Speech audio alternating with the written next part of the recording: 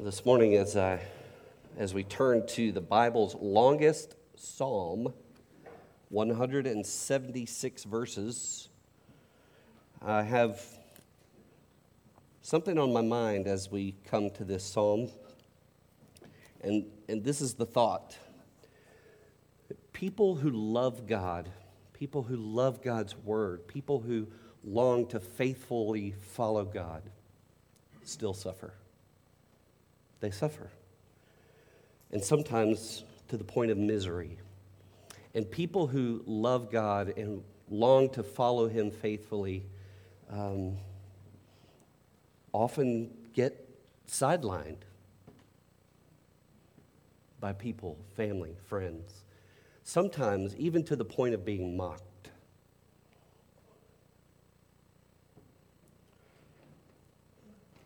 Has that ever happened to someone you love? Are they living in misery? Are they being mocked for their faith? Has it happened to you? Is it happening to you? It's happened to me. And in this psalm, Psalm 119, God is so kind to acknowledge that many times His people are miserable, and sometimes they do get mocked. And He's gracious to teach us in this psalm what to do when those difficult days come. So would you stand with me as we discover together what this is that He would have us do, as we hear together the word of the God who loves us. I have put in your bulletin all of the verses in which the psalmist says, "Revive me." Now in the ESV it says, "Give me life," but that's what the word means. Revive me. And so the psalmist says it's sprinkled throughout Psalm 119, but when it gets to verses 153 to 160, toward the end, he says it 3 times. And so we'll read all of those, but we're going to focus our attention on that 8-verse passage, 153 to 160. Hear the word of the Lord. My soul clings to the dust. Give me life according to your word. Turn my eyes from looking at worthless things and give me life in your ways. Behold, I long for your precepts. In your righteousness, give me life. In your steadfast love, give me life, that I may keep the testimonies of your mouth. I'm severely afflicted. Give me life, O Lord, according to your word. Hear my voice according to your steadfast love. O Lord, according to your justice, give me life. Look on my affliction and deliver me, for I do not forget your law. Plead my cause and redeem me. Give me life according to your promise. Salvation is far from the wicked, for they do not seek your statutes. Great is your mercy, O Lord. Give me life according to your rules. Many are my persecutors and my adversaries, but I do not swerve from your testimonies. I look at the faithless with disgust because they do not keep your commands. Consider how I love your precepts. Give me life according to your steadfast love. The sum of your word is truth, and every one of your righteous rules endures forever. This is the word of the Lord. Thanks be to God. You may be seated as I pray. And Father, that is our prayer this morning. Revive us, give us life according to your word. We languish at times as your people, Father. And I'm so grateful that you have given us ways to express our hearts in the middle of our languishing. In the middle of what feels like death, you give us a prayer that says, give me life, revive me. And we ask that. Even this morning, we're thinking about revive us according to your word. And now we're going to listen to your word and hear it preached. And we ask that as we do this, you would revive us. You would give us life in Jesus, because he's who we find in these pages. Thank you for him. We ask in his name. Amen.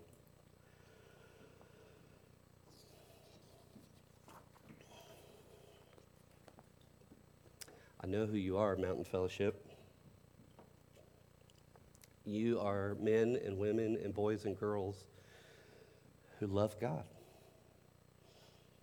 who love His Word, who long to faithfully follow Him. How do I know this? Well, there's evidence. You show up here Sunday after Sunday after Sunday because you love Him and you love His Word. You could be doing something else, but here you are.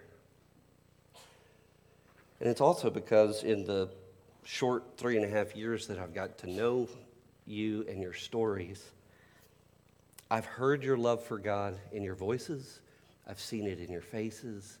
I've witnessed it in your worship and in your service. You are people who love God and love His Word. You're like this one who wrote Psalm 119. Your heart cries with his, as he said in verse 10, which we didn't read. He says, "With my whole heart I seek you. Let me not wander from your commandments." That sounds like Mountain Fellowship to me. But some of you are also like this pain-stricken poet. When he cried out, "I'm severely afflicted. Give me life, O Lord, according to your word. Look on my affliction and deliver me." I know that some of you are afflicted.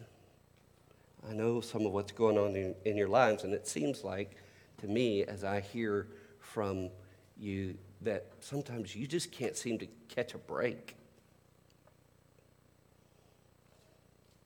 Just when one of your afflictions goes out the back door, the next one in line comes in the front door. It just seems to never, ever stop. You're doing all you can to hang on, to trust God, to remain faithful to Him, but sometimes it just seems like the misery multiplies and the drudgery drags on.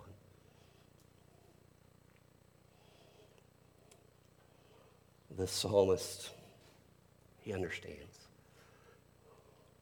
And some of you can relate to the persecution that this poet experienced because he pursued God in godliness.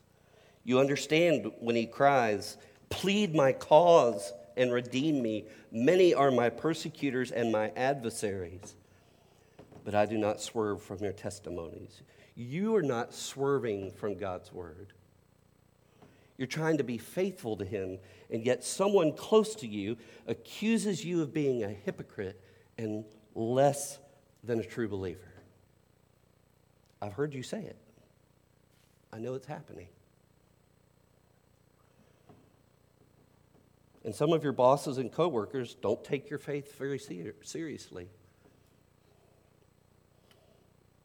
Some of you students, you love Jesus and you love the Bible. But some of your friends think it's a stupid thing to do that. They don't get it.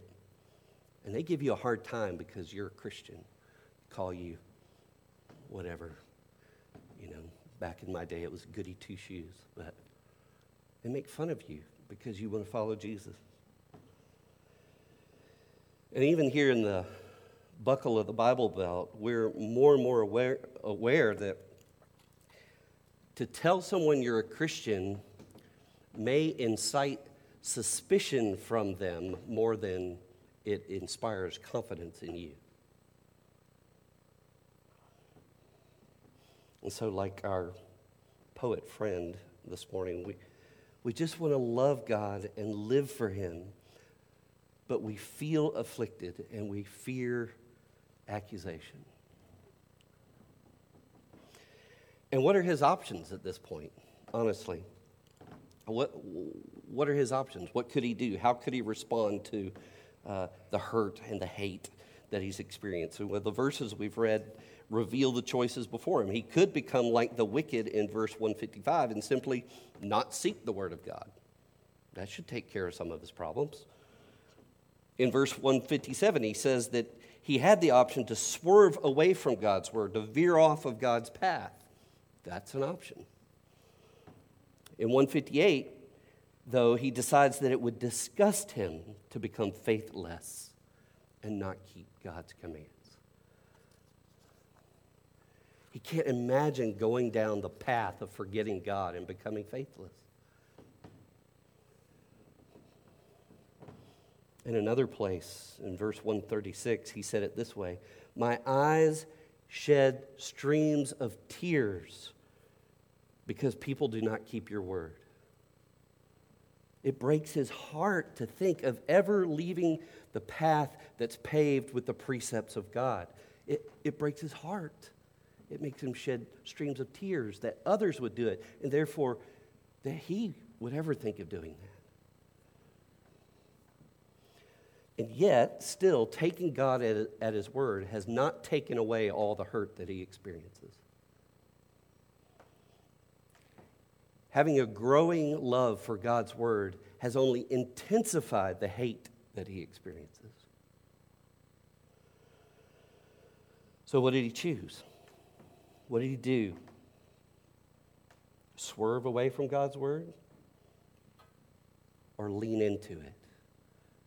And he chose to lean into the word of God. He said, "Revive me according to your word. I feel like I'm dying here, God, and I need you to give me life." Over and over again, he says in these verses, "Give me life according to your word, according to your promise, according to your rulings, your decisions." And friends, we have that same choice. When we suffer as people who love God, we can choose to say, how can God's word be true when he lets me suffer like this? How can it be worth it to believe God in his word when people sideline me for it and even mock me for it? What's going on here? Why would I keep going back to the Bible if the God of the Bible doesn't take away the pain in my life, and on top of that, he lets me be persecuted for trusting him?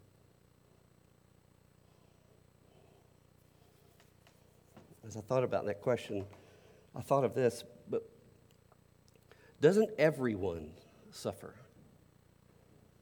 Doesn't every person, no matter what they believe about God, what they believe about the Bible, don't they all experience affliction and pain and loss and misery? Well, that's part of the human experience.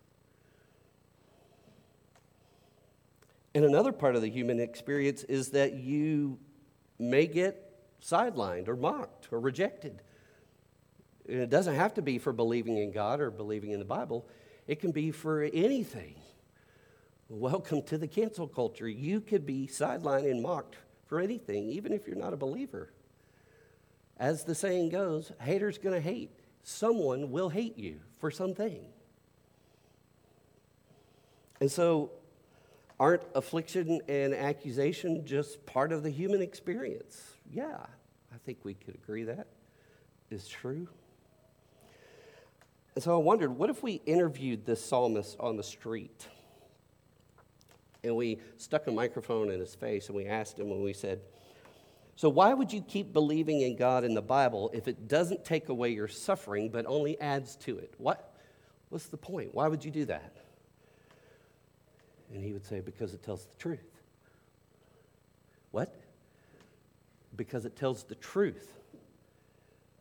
And in Psalm 160, verse 160, at the very end of the passage we're looking at, he says, "The sum of your word is truth."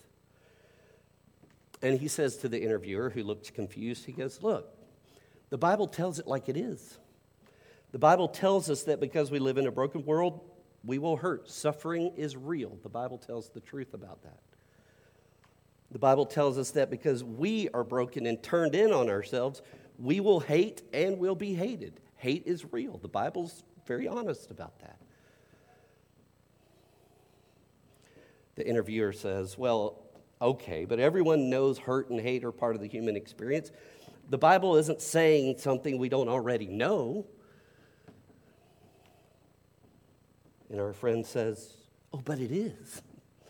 Because the Bible is saying that there's more that's true besides human suffering and human selfishness. There's more that's true."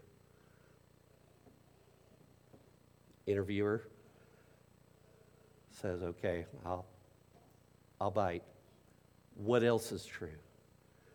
And our friend says, it's not what else is true. It's who. It's not something else that's true. It's someone who's true. And then he says to the interviewer, he says, listen. You in your world, assuming this guy came from our time back then, you folks in your world, you ride trains sometimes, and sometimes those trains go through dark tunnels. And when you're in a dark tunnel, you can't see where you're going. You don't know what's going on around you. But you rest because you trust the engineer.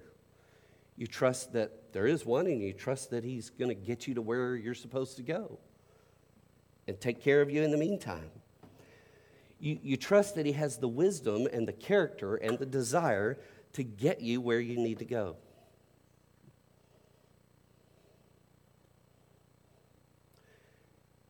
That's why I need God's word, he says, so that I know who the engineer is. And I know his character. I know his wisdom. I know his desire. You see, this man loves the word of God because it tells him the truth about the God who is with him when things go dark. It tells him the truth about the God who is with him when he's hurting, who's with him when he's being hated. And so the question is, what is it that he hears about the heart of God in the Word of God that gives him life in the middle of this tunnel of death? And he tells us two things. In verse 153, the psalmist says, God's word tells him that God is the God who sees his affliction and will keep his promise to deliver him. And then in the rest of this section, 154 to 159, the psalmist tells him that God's word tells him that God is the God whose mercy outnumbers his accusers, whose grace is greater than his guilt. So we'll look at those two things, and then we'll be done, and we'll go to the table. First, God's word tells us that this God is the God who sees our affliction and will keep his promise to deliver us. In verse 153, he says, "Look on my affliction and deliver me." That means rescue me, pull me out, for I do not forget your law. So when has God done this before? When has God looked on affliction and delivered? Where would you go to hear about this? Well, you would go to what the Hebrews called the Torah, the books of Moses. And that's what he says when he says, I do not forget your law. He uses the word Torah. You would go to the books of Moses to find out when God has looked on affliction and delivered his people.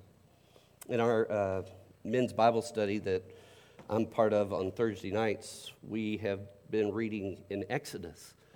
And we were just in Exodus 3 and the story of Moses and the plagues on Egypt. Listen to what Exodus 3, which is part of the Torah of God, says. It says, during those many days, the king of Egypt died, and the people of Israel groaned because of their slavery and cried out for help. Their cry for rescue from slavery came up to God. And I love this. Listen to this. And God heard their groaning. And God remembered his covenant with Abraham, Isaac, and Jacob. God saw the people of Israel. God knew.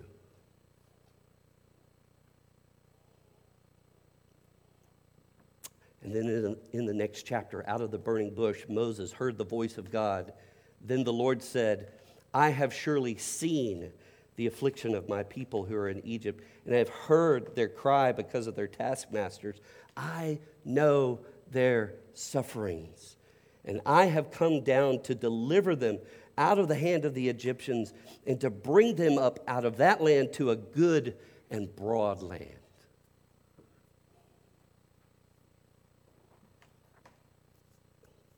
That's what you find out about God when you read his word. You find out that he's the God who hears and remembers and sees and knows your misery.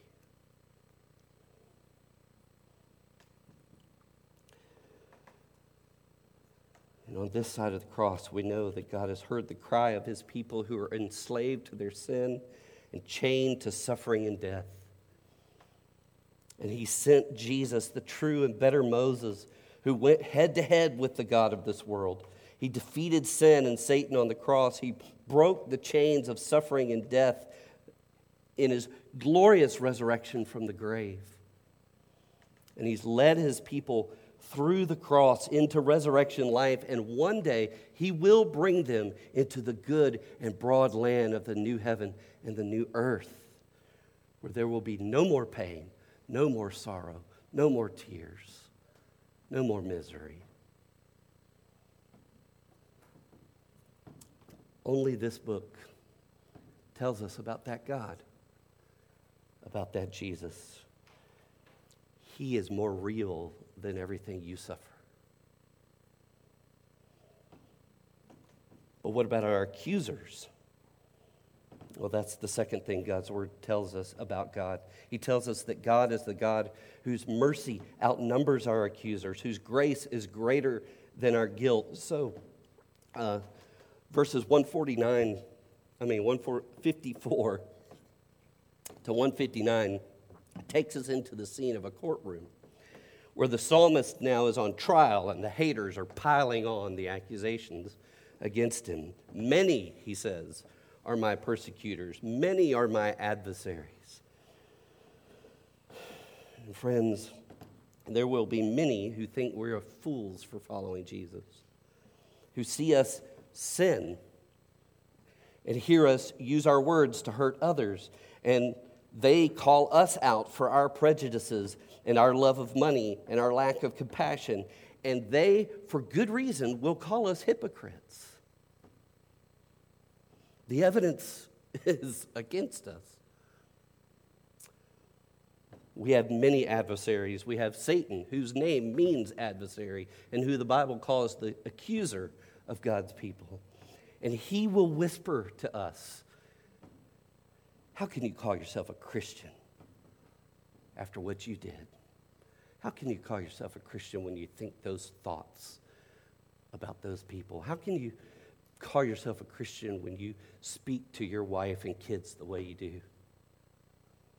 How can you call yourself a Christian when you have so little interest in worshiping God or serving others or anything that has to do with him? If only people knew what you've done. If only it was plastered on the news. Christian. Right. And we not only have those accusations, but our own hearts accuse us again and again and again. It's what made the psalmist cry out 3 times in the courtroom, revive me, give me life. These accusations are going to kill me. Plead my cause, God. Plead my case. Redeem me. Give me life according to your word. Let your word be the judge, God. But wait a second. Isn't that dangerous? If you put me on the stand and the prosecutor is the word of God, I'm done. Aren't you?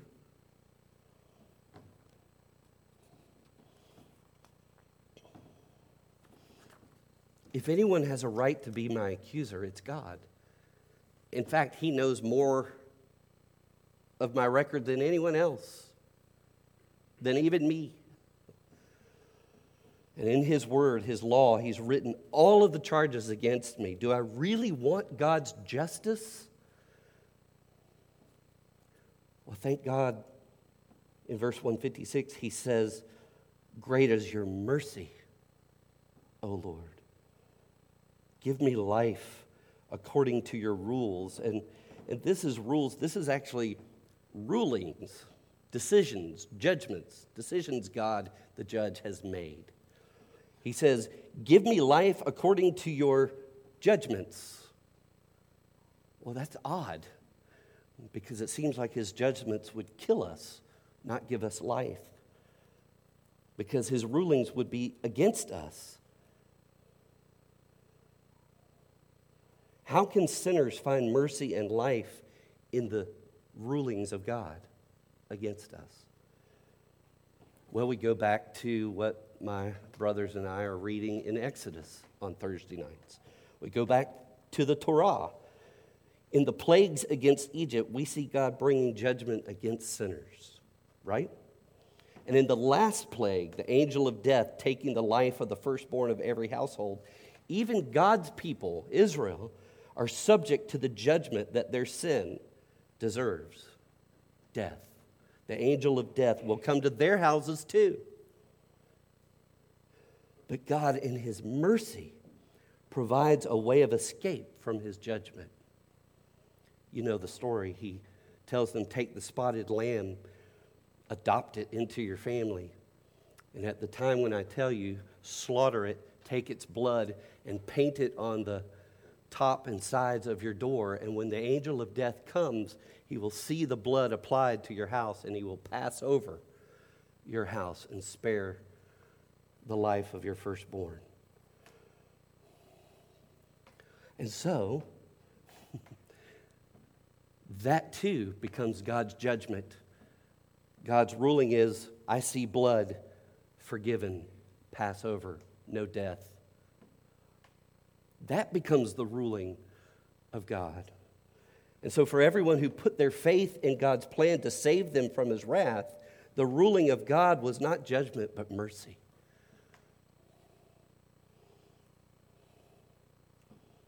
And friends, we know, we celebrate it every week.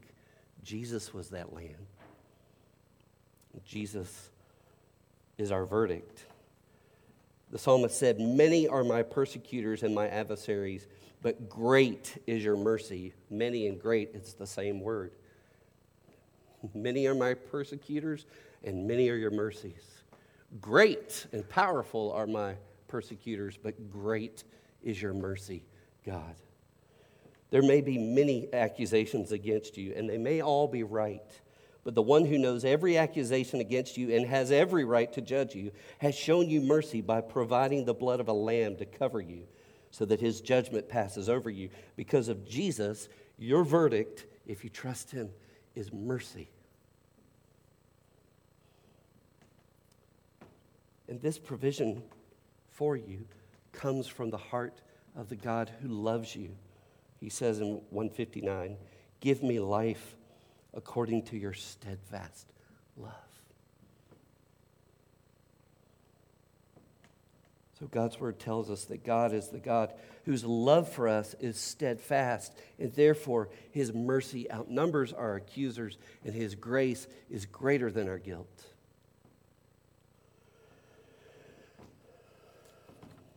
So since all of this is true, because the sum of the word is truth, then friends, when you're on the train and it goes into that dark tunnel of physical and relational suffering, don't listen to those little g gods who will come up to you in your seat and say, hey, look, it's dark.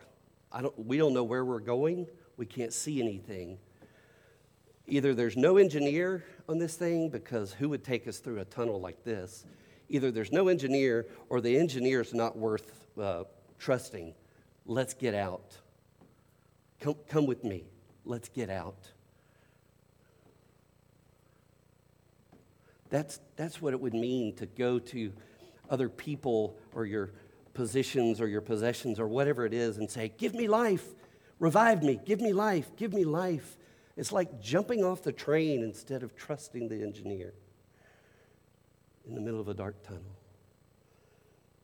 And our poet friend would say, don't go there. Don't swerve off track. Listen to the word of God and love it. It will tell you the truth about Jesus. Jesus is God's word to you in your darkness. He came to you, for you, wrapped in flesh, lying in a manger, dying on a cross, rising from the dead. Jesus is God's word, whispering to you in the darkness of your pain, I see your affliction. I hear your groaning. I remember my promise to be your God. And I have come to deliver you from the sin and death that make you groan. And I will come again to make you and all things completely new. Listen to me. And Jesus is God's word shouting in the darkness, louder than the voices of all of your accusers. You are forgiven. You are covered by my blood. You are not guilty. You are righteous in me. Why? Because there's more mercy in me than there is sin in you. And why would I do such a thing? Because I love you. Because I love you. Oh, Father, help us. Help us when things get dark to cry out, revive me according to your word. And help us to go to your word and to see Jesus there and hear him whisper in our pain and shout down our persecutors. In Christ's name I pray. Amen.